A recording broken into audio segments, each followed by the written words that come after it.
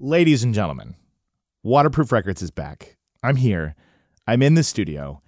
And I'm so excited because for the first time ever, you've listened to the show. You've heard me have guests before, but the guests have been over Zoom calls. We haven't been in the same space. Well, I did have my brother with me, but I've never had a guest. My brother doesn't count. I love you, Joel, but you're just, you were just along for the ride. But for the first time ever, I have a guest with me today, and I am so excited. I've been just chomping at the bit all day, kind of shaking nervous energy, because we are welcoming Olivia Nilsson, daughter of the legendary Harry Nilsson. I'm so happy to be here. Things are gonna change, I can feel it. If this gonna be that kind of party, I'm gonna... Waterproof Records.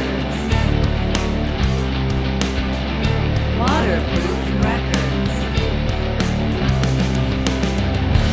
Waterproof Records with Jacob Gibbons. I am so happy that you're here. This is exciting. This is such a thrill. So thank you. Thank you for being here. It's a pleasure. I really appreciate that. Now I am going to read my little Believe studio preamble. This is what I got to say in this space here right now. Not what I got to say, what I want to say.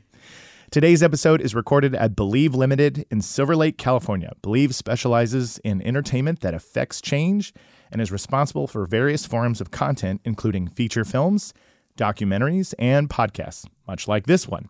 You can check out their work at believeltd.com. Believe Limited, we do special things. Ugh, that might be my best reading ever of that. But again, I am so glad that you're here, and I actually got the chance to meet Olivia via TikTok, where friendships are born, right? On the internet. On the internet. What a life-changing app that is, because I don't know about you, but I was really hesitant to get a TikTok. Were you kind of on the fence about it, or were you like, let's do this? So I had done a Twitter and an Instagram official Nilsson for my dad before. Yeah. When I started TikTok, what I was nervous about was putting my face on it. Because I would always just be semi-anonymous, like it's run by the family of Harry Nilsson, but I wasn't like putting my name and my face out there. Exactly, yeah. But with TikTok, you thrive by being more personal and more genuine. So I put my face and, said, hi, I'm Olivia for the first time. And that was a big step for me. Big step. Well, I'm glad you did. And so you are kind of like really leading the charge for Harry Nilsson's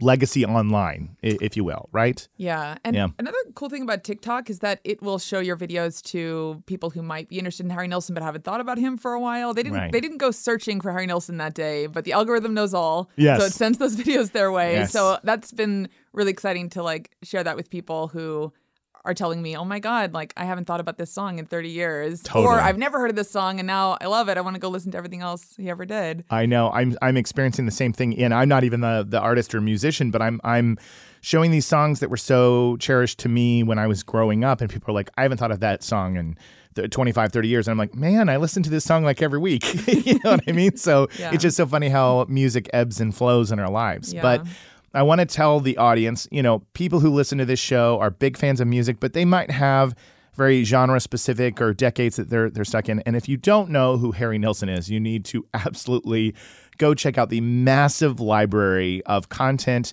An incredible singer, 3.5 octave range, I believe is the stat. That's right. A beautiful singing voice, an incredible songwriter, prolific, left us with so many great songs. And when the Beatles were asked who's their favorite artist, they said Harry Nilsson. So if that isn't enough for everybody to go out right now and check out all of his music, then I don't know what else I can tell them, right? You said it best. Oh, thank you. Thank you. What an honor. But I was so excited because when I saw you on TikTok, this is relatively new for me, this making this content and getting an audience and whatnot. But I'm a music lover. I'm a huge music fan, and I'm scrolling through and you see things about music and record collectors, and then I saw Official Nilsson, and I'm like, I was like, oh my God. I was sitting there with my wife, and I was like, Harry Nilsson has like, this is an account linked to Harry Nilsson. I have to reach out to this person. I have to, and right away, I was like, I'm going to make a video. I'm going to do one of those duets where I'm going through my records because I want to get her attention. I want her to know that I'm not just some yokel scrolling through that I am a fan and I'm dying to meet her. And so I'm so glad that we connected. And it took us a minute to meet in person, but alas, here we are. Well, I'm curious to ask you, like, what was your entry point to Nilsson? Because I see you got a stack of vinyl there. So what was the first song that you heard? Or I'm so glad you asked, because I think I was introduced to Harry Nilsson without knowing I was being introduced to Harry Nilsson. And that's through the cinematic classic Popeye. Oh, really? Yes, Oh my because, when I was, good. yes, oh my gosh. Robin Williams, Popeye. When I was a kid, I loved that movie. Yeah. I loved that movie so much. And it is kind of a strange movie. It's a little off kilter. And the older you get, you realize it was a point in time. It was the 1970s or the early 1980s, and so it was an unusual interpretation of Popeye. But the music was the thing that I never forgot about. It always stayed with me. There were these very haunting, beautiful melodies that were being sung, and they resurfaced when Adam Sandler made a movie called Punch Drunk Love. Yes. And I remember when they used "He Needs Me" in that song, it suddenly rushed back, and I was like, oh, I love that soundtrack. I need to get that soundtrack immediately. Yeah. And it was right around this time.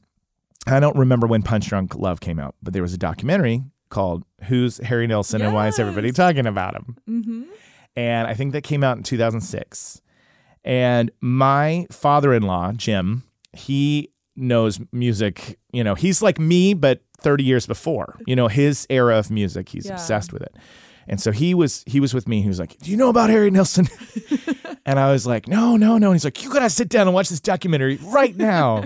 And I watched it. And that's where everything really changed for me. So that was a long answer to your question, my introduction. But it was Popeye, the documentary. And then I was like, I need to get everything I can from your dad. I love hearing that, because when I speak to people who love Harry Nilsson, they all have a different origin story. Yeah, I bet. And some people know him from like the mid-70s era or the work with John Lennon. Yes. Other people know The Point. Yes. And it's rare I meet somebody who came into it through Popeye, so I really love that. Yes. Have you heard the demos that they released a few years ago? I think so. I think on Spotify, I think when you go through the soundtrack, there's some demos in there where he's singing along with, he's like, "But I do." It's like, so sweet. Oh, it's so, I know. It's so sweet. I just saw a clip of Shelley Duvall. It was an interview she'd given a few decades ago. Yeah. But she was talking about how Robert Altman wanted to cast her, but the studio didn't agree, and she had to convince them that she could play that part. And I guess what Altman told her to do was go to my dad's house and learn He Needs Me. Really? And so once they heard her sing that song, they had to agree that she was the only olive oil they could That's consider. incredible. Yeah. It's amazing to think they would look at her and not think she has to be olive oil. If you've seen the cartoon and you look at Shelley Duvall, you go, it kind of feels like she was born to play that part. Exactly. But that's pretty cool. So Yeah. she sang it with your dad, and then that was those demos that you can hear.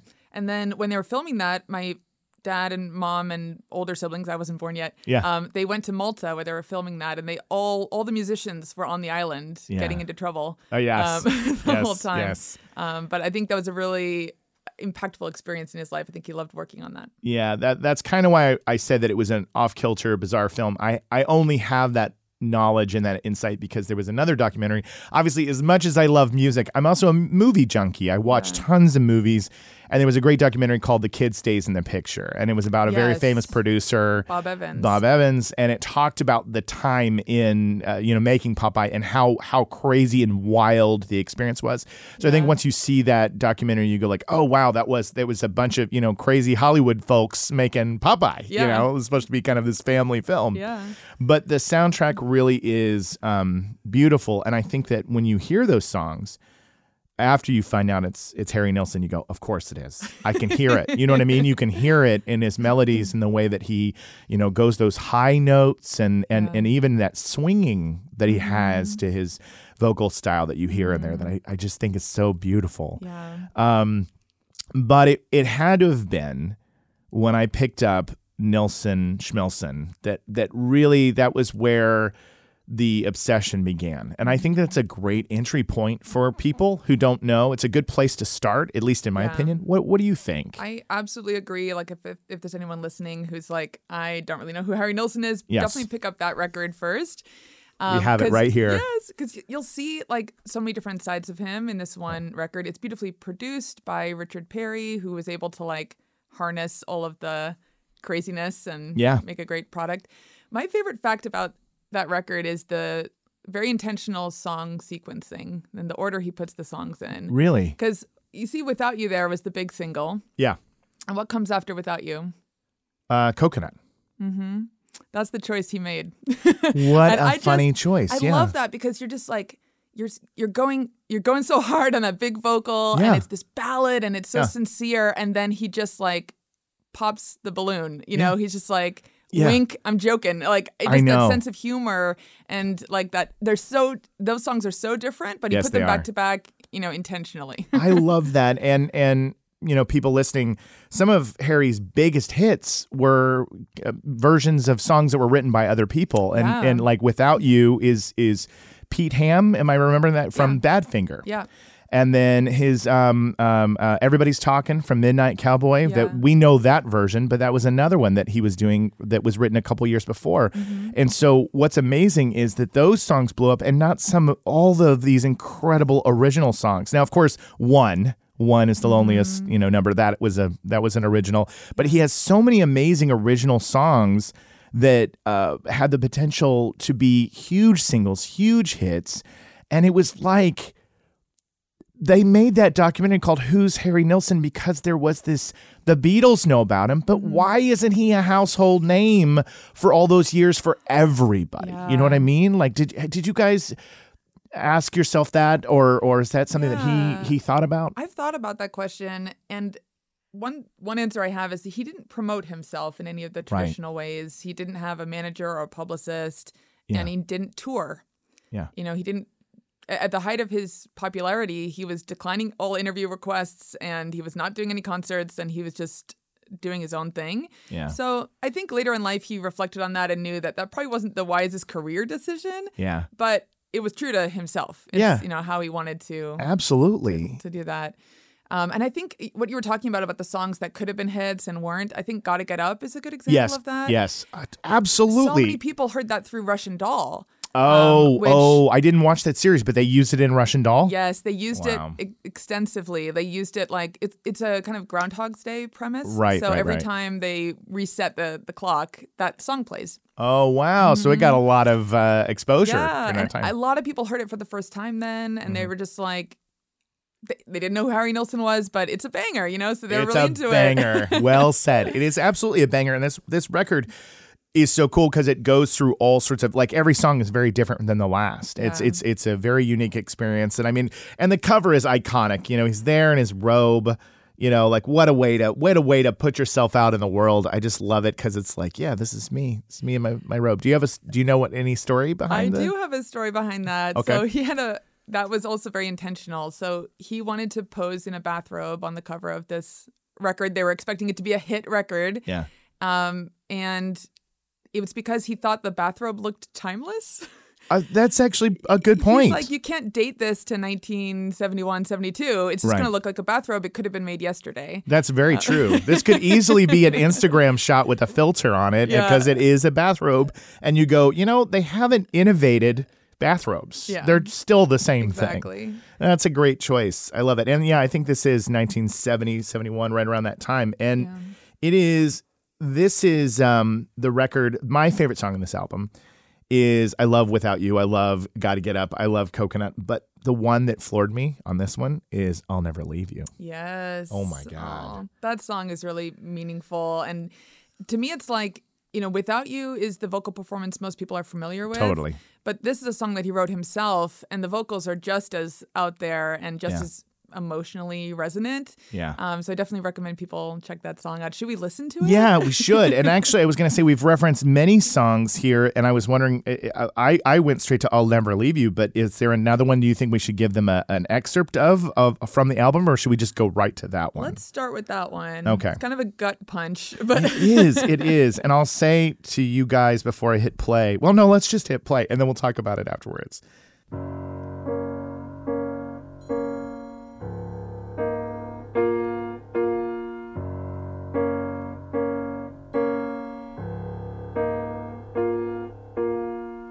Sun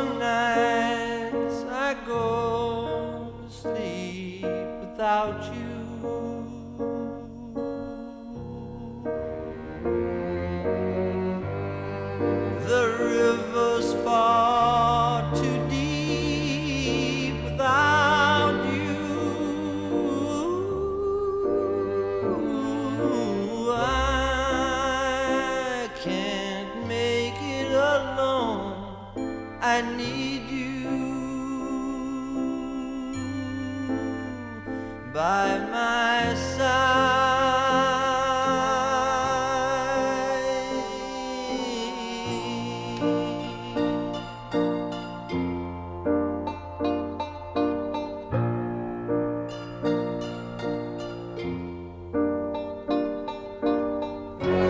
Some nights I spend alone without you.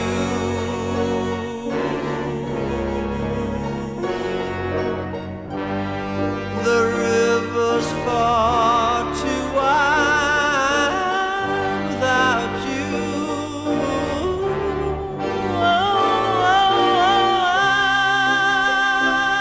I can't make it alone. I need you by my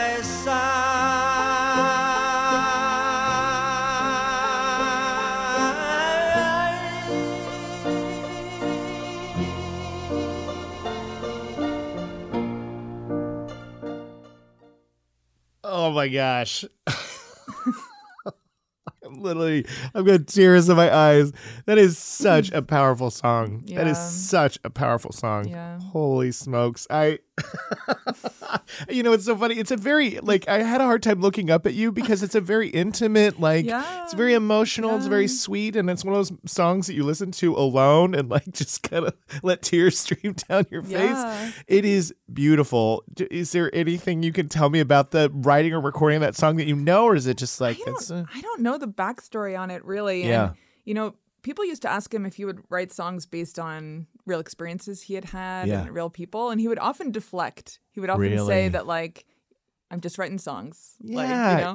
But you got to think that you can't write something like that without feeling, Oh my God. that way. So, there's a mystery about your dad. You know what I mean? Because of the lack of the live performance and kind of pushing away at questions like that, he got to keep a lot to himself and about his, of course, being his daughter and in the family, you guys might got a chance to see it, but the world, and I think that adds to his appeal. Yeah. You know what I mean? It's a little bit like you figure out what's happening here in this song. That's a really interesting way of looking at it, and I think you probably hit the nail on the head with the idea that Nilsson fans love trying to figure him out.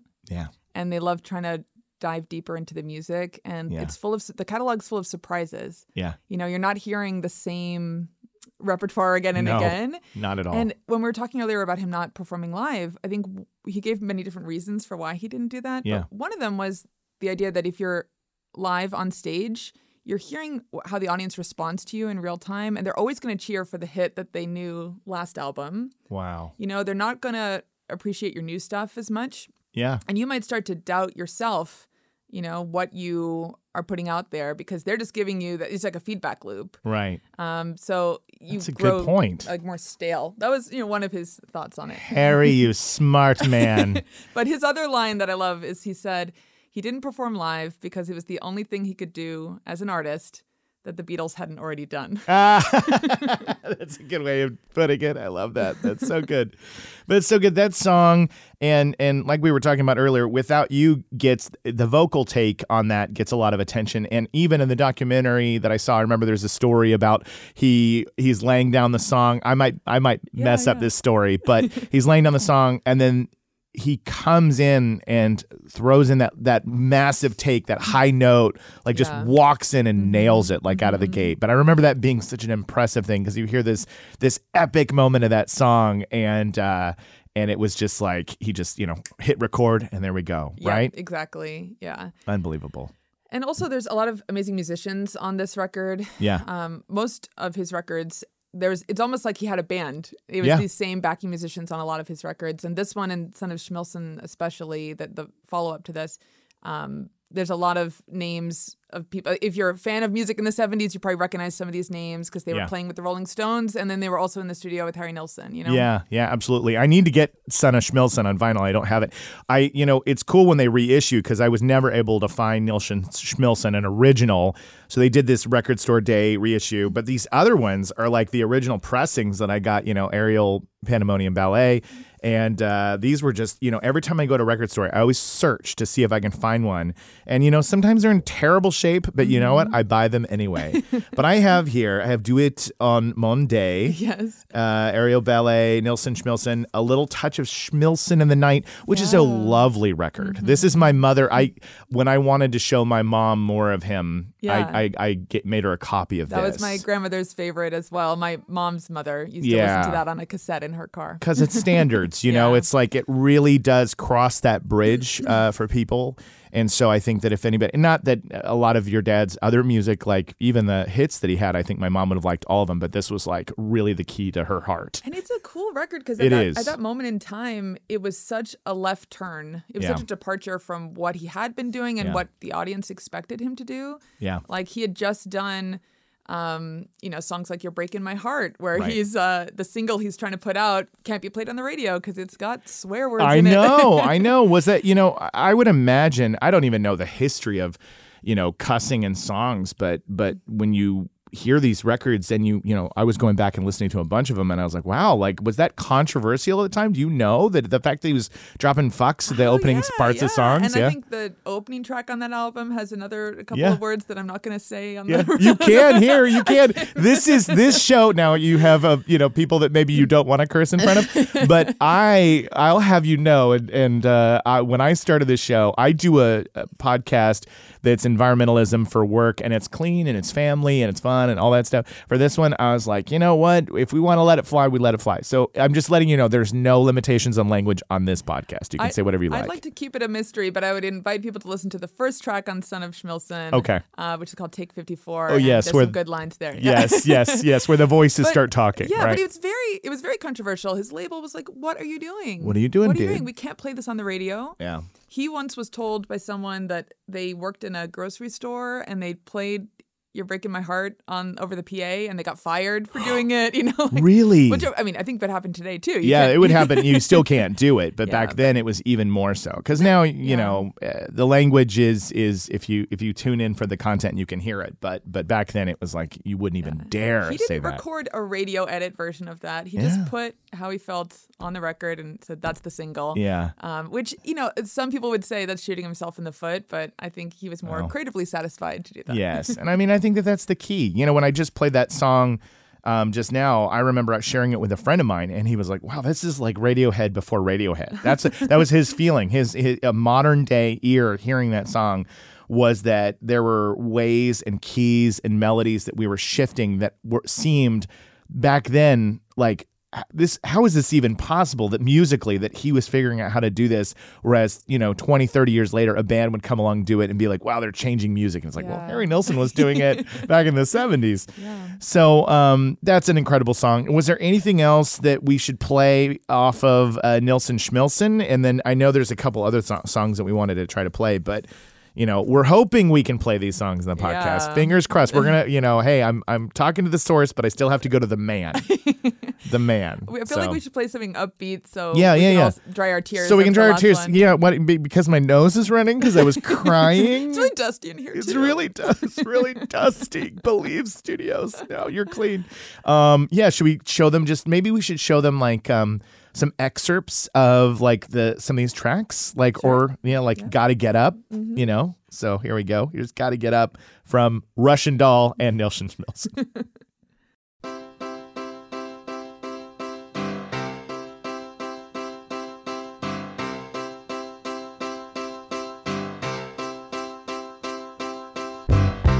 Gotta get up, gotta get out, gotta get home before the morning comes. What if I'm late? Got a big day, gotta get home before the sun comes up and away. Got a big day, sorry can't stay. I gotta run, yeah. Gotta get home, pick up the phone, gotta let the people know I'm gonna be late.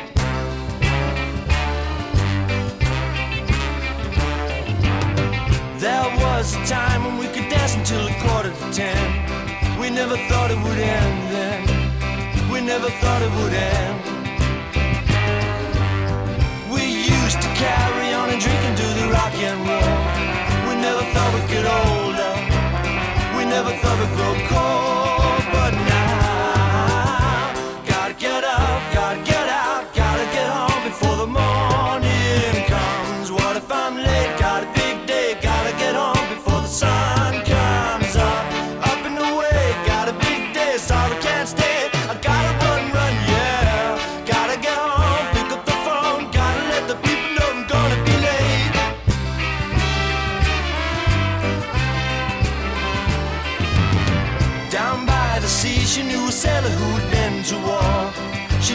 even knew a sailor before. She never even knew his name. He'd come to town and you would pound it for a couple of days, and then he'd sail across the bubbling waves, and those were happier days. But now, gotta get up, gotta get out, gotta get home before the morning comes. What if I'm late? Got a big day, gotta get home before the sun. You know, I said I was going to just do an excerpt, and then I was like, I'm not stopping the song. You know what I mean? It's so hard to stop a song like that because it's so fun.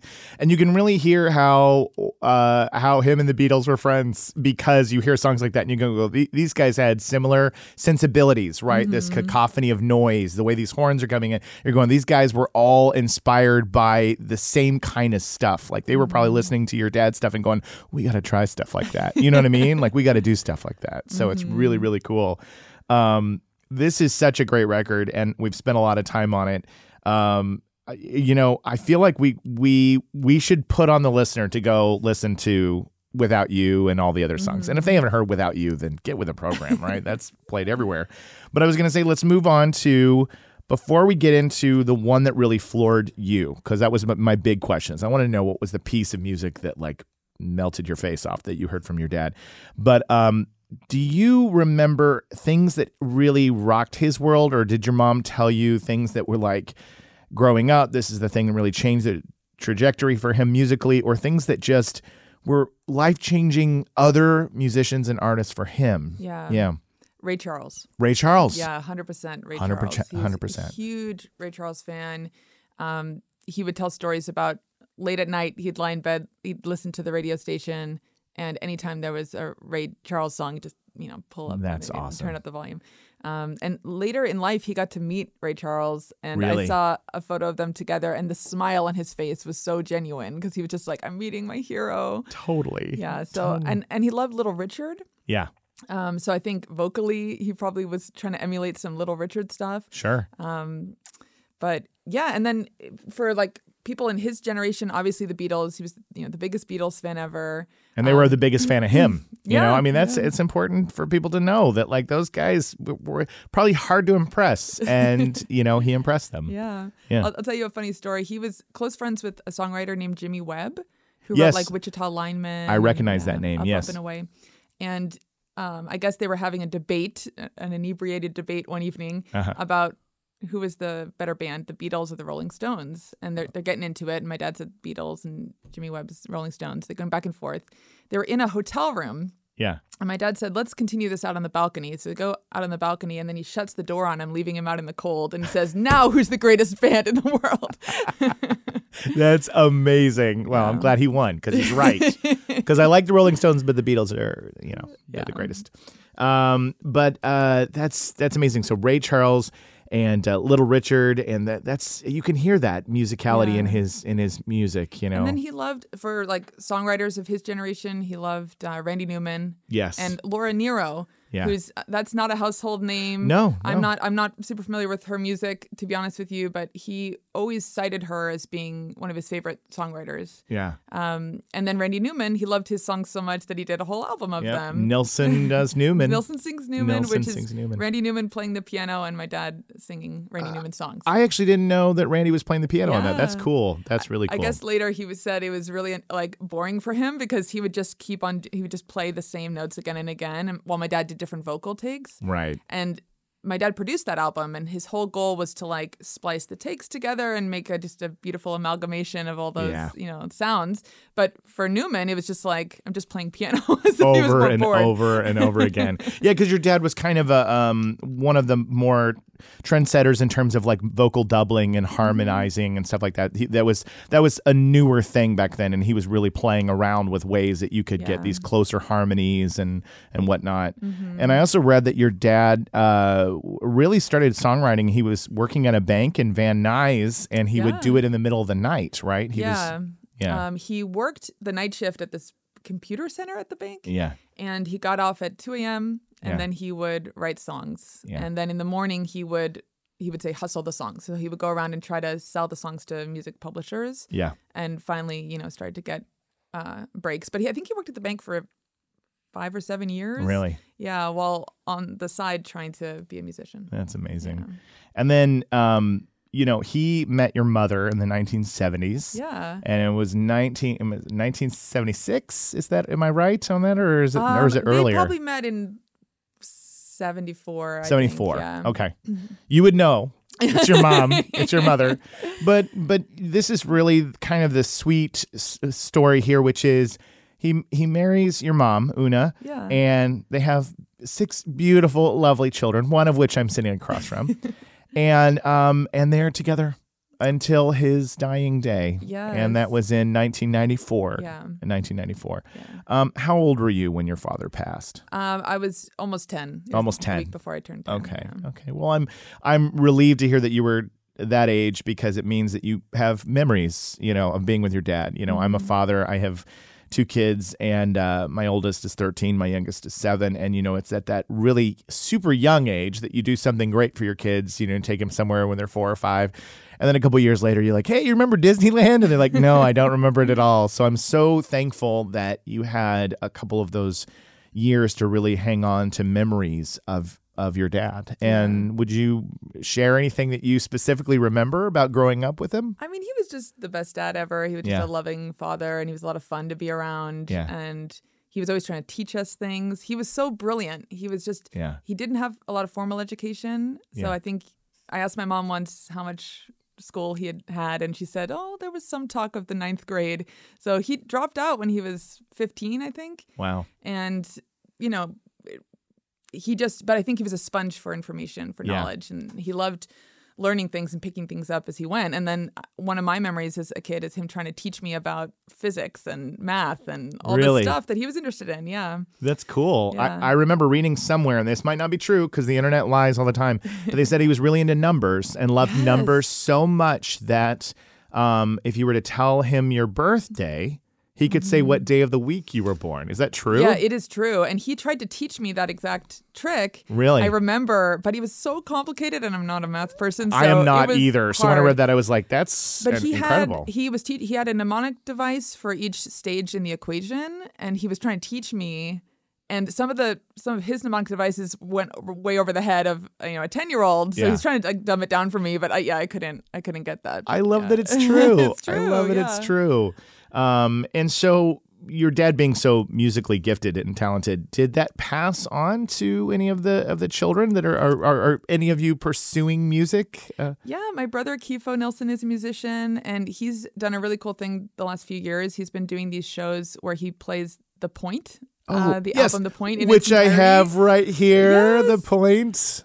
And those shows are really fun. So he plays bass and he sings. Yeah. And then he has a full backing band and strings and the whole thing. That's and then awesome. Each show has a different narrator. So the last show he did was in December, and he had John C. Reilly do the narration, and he was fantastic. That's awesome. I'm sad I missed that. Does he Yeah. do them here in Southern California, or are this they one was, everywhere? He's done it all over the place, but this one was in Topanga Canyon. Oh, well, Yeah. I got to get to the next one. So let's talk next time he's doing There it. will be another one this summer. So Okay, once I get I'm the there. details on that, I'm going to. If you're going, about I'm that. going. We're going to go. It'll be awesome. We'll But make yeah. it a night. And I think, for him, it's so cool for all of us to see him performing those songs. But Yeah. I think he's very aware of the fact that my dad didn't perform live. And so for Yeah. the audience, they've never heard those songs live, of Totally. course, so it's really special to hear it. And the whole audience is trying to sing along, and there's Yeah. a great energy. Is there anything about your brother when he's up there that resembles your dad? Like, do you see the look in his eye or something? You're like, that's a lot like Dad. Well, they were born on the same day. Really? My brother Kifo,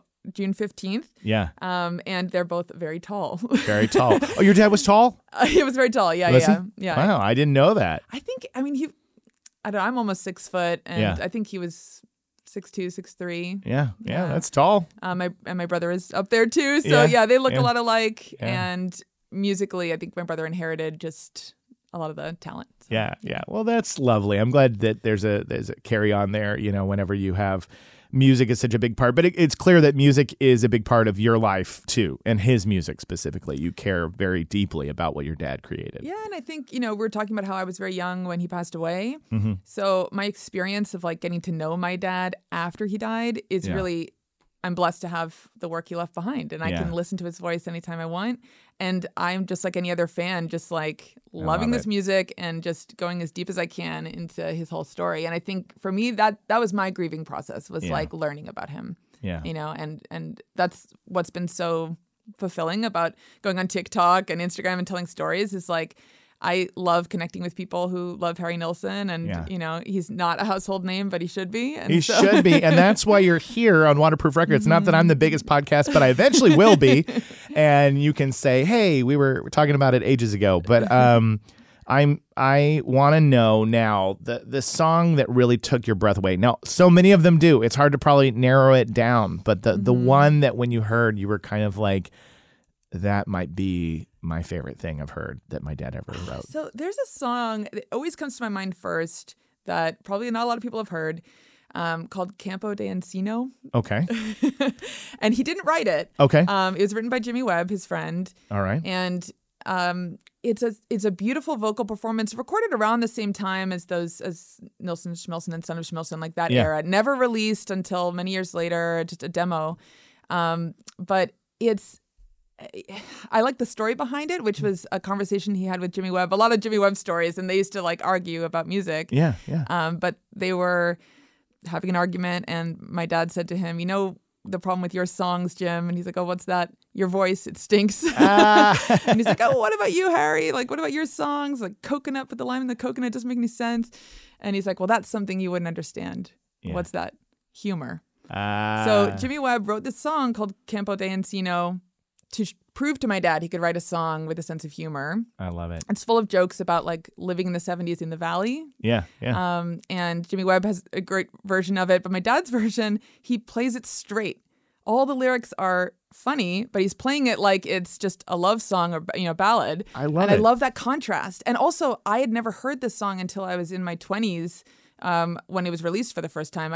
It was in the vault somewhere at RCA. I just never heard it. Yeah. So that's, I think, why it floored me. Is like anytime you hear something new from an artist who's been dead for a few decades, Yeah. that's a special moment. Yeah, very special. Should we play it? Sure. Yeah, I've and you got haven't it. heard it before, right? I've never heard this one before, Yeah. so it's not on a major release then of I his. mean, I think it came out in a re-release, when Okay. they add things. It's saying, yeah, Sessions. Yeah. This is it.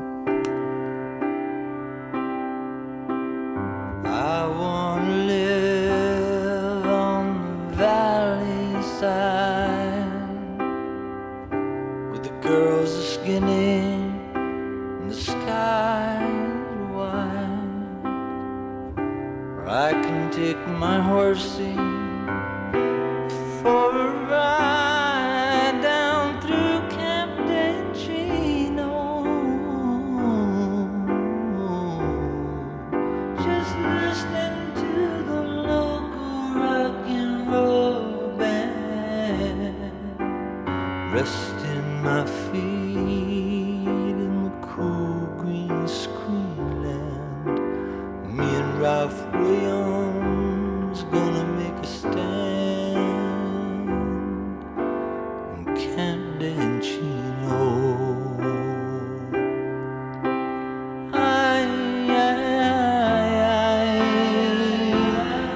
I wanna drive a sporty car and be a pinball star and have a waterfall bar that revolves around my swimming pool.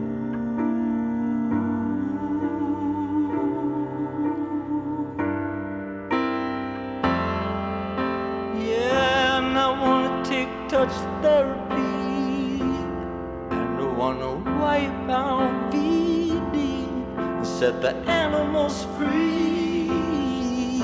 But most of all,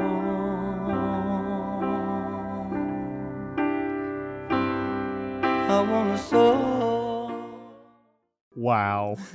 That kind of felt like we were debuting like a hidden song that you know what I mean? I'm glad that this was on the podcast because I'm sure a lot of people don't know this song even exists. Hardly anyone knows that song. Yeah, but it says it's Sessions 1967, 1975. So if you want to go listen to it, Campo de Chino is what he said. He pronounces it in Chino, and in Jimmy Webb's version, I think he says Encino, but yeah. But it reference to Encino, the Yes, town, yes, and yeah. lots of local names and word dropping here. If you live in the area, the helicopters, the San Fernando Valley, that was really nice. My favorite line in that song, and this is, Jimmy Webb, is a chamber group playing without any clothes. Good for the cellos, but hard on your oboes. Oh, that's so good.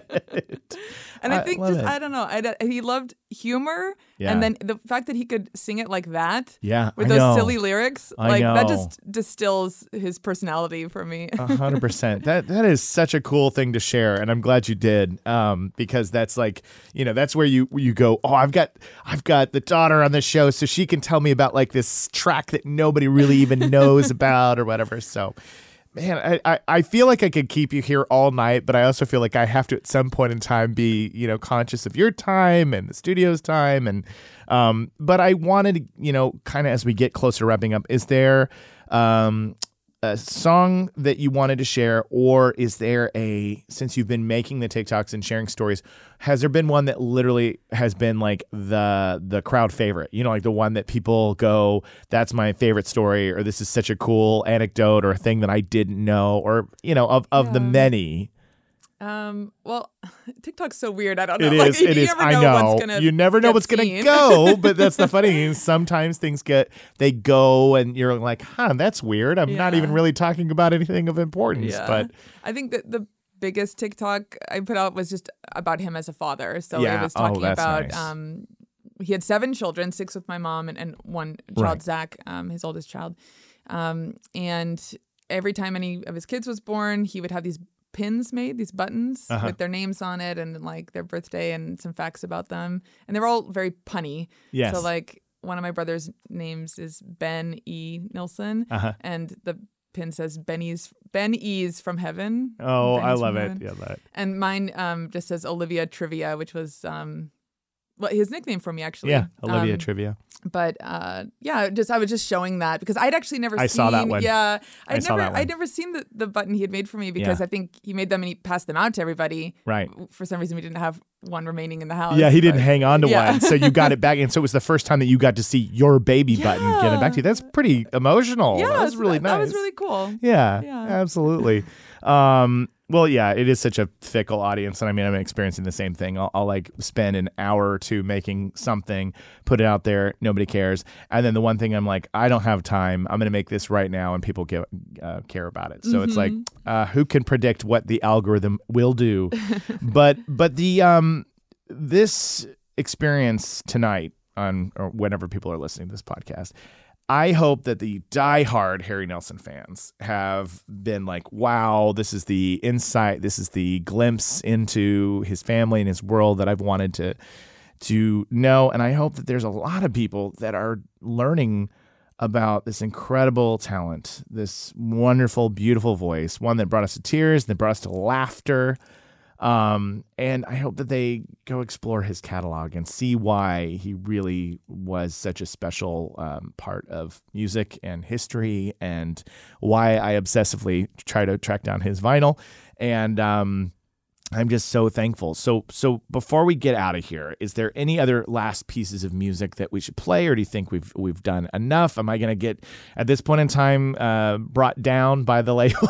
We'll see if any of these even get to make the final podcast. Oh man! But I know we didn't get to cover Pussycats at all, which is also a very cool record. For those people who don't know, Pussycats is part of, if I'm not mistaken, that's part of the Lost Weekend story. Yeah, which for people listening, the Lost Weekend is a time period where John Lennon and Yoko Ono are broken up, and he's kind of doing his own thing for a little while. Yeah. And Harry was rolling with John a lot during this time, and Pussycats is the result of that time period. Yeah. And they were living together in a beach house in Santa Monica. Yeah. During that period with Ringo With Starr Ringo, and I think Keith Moon and Keith Moon Yeah. Moon as well.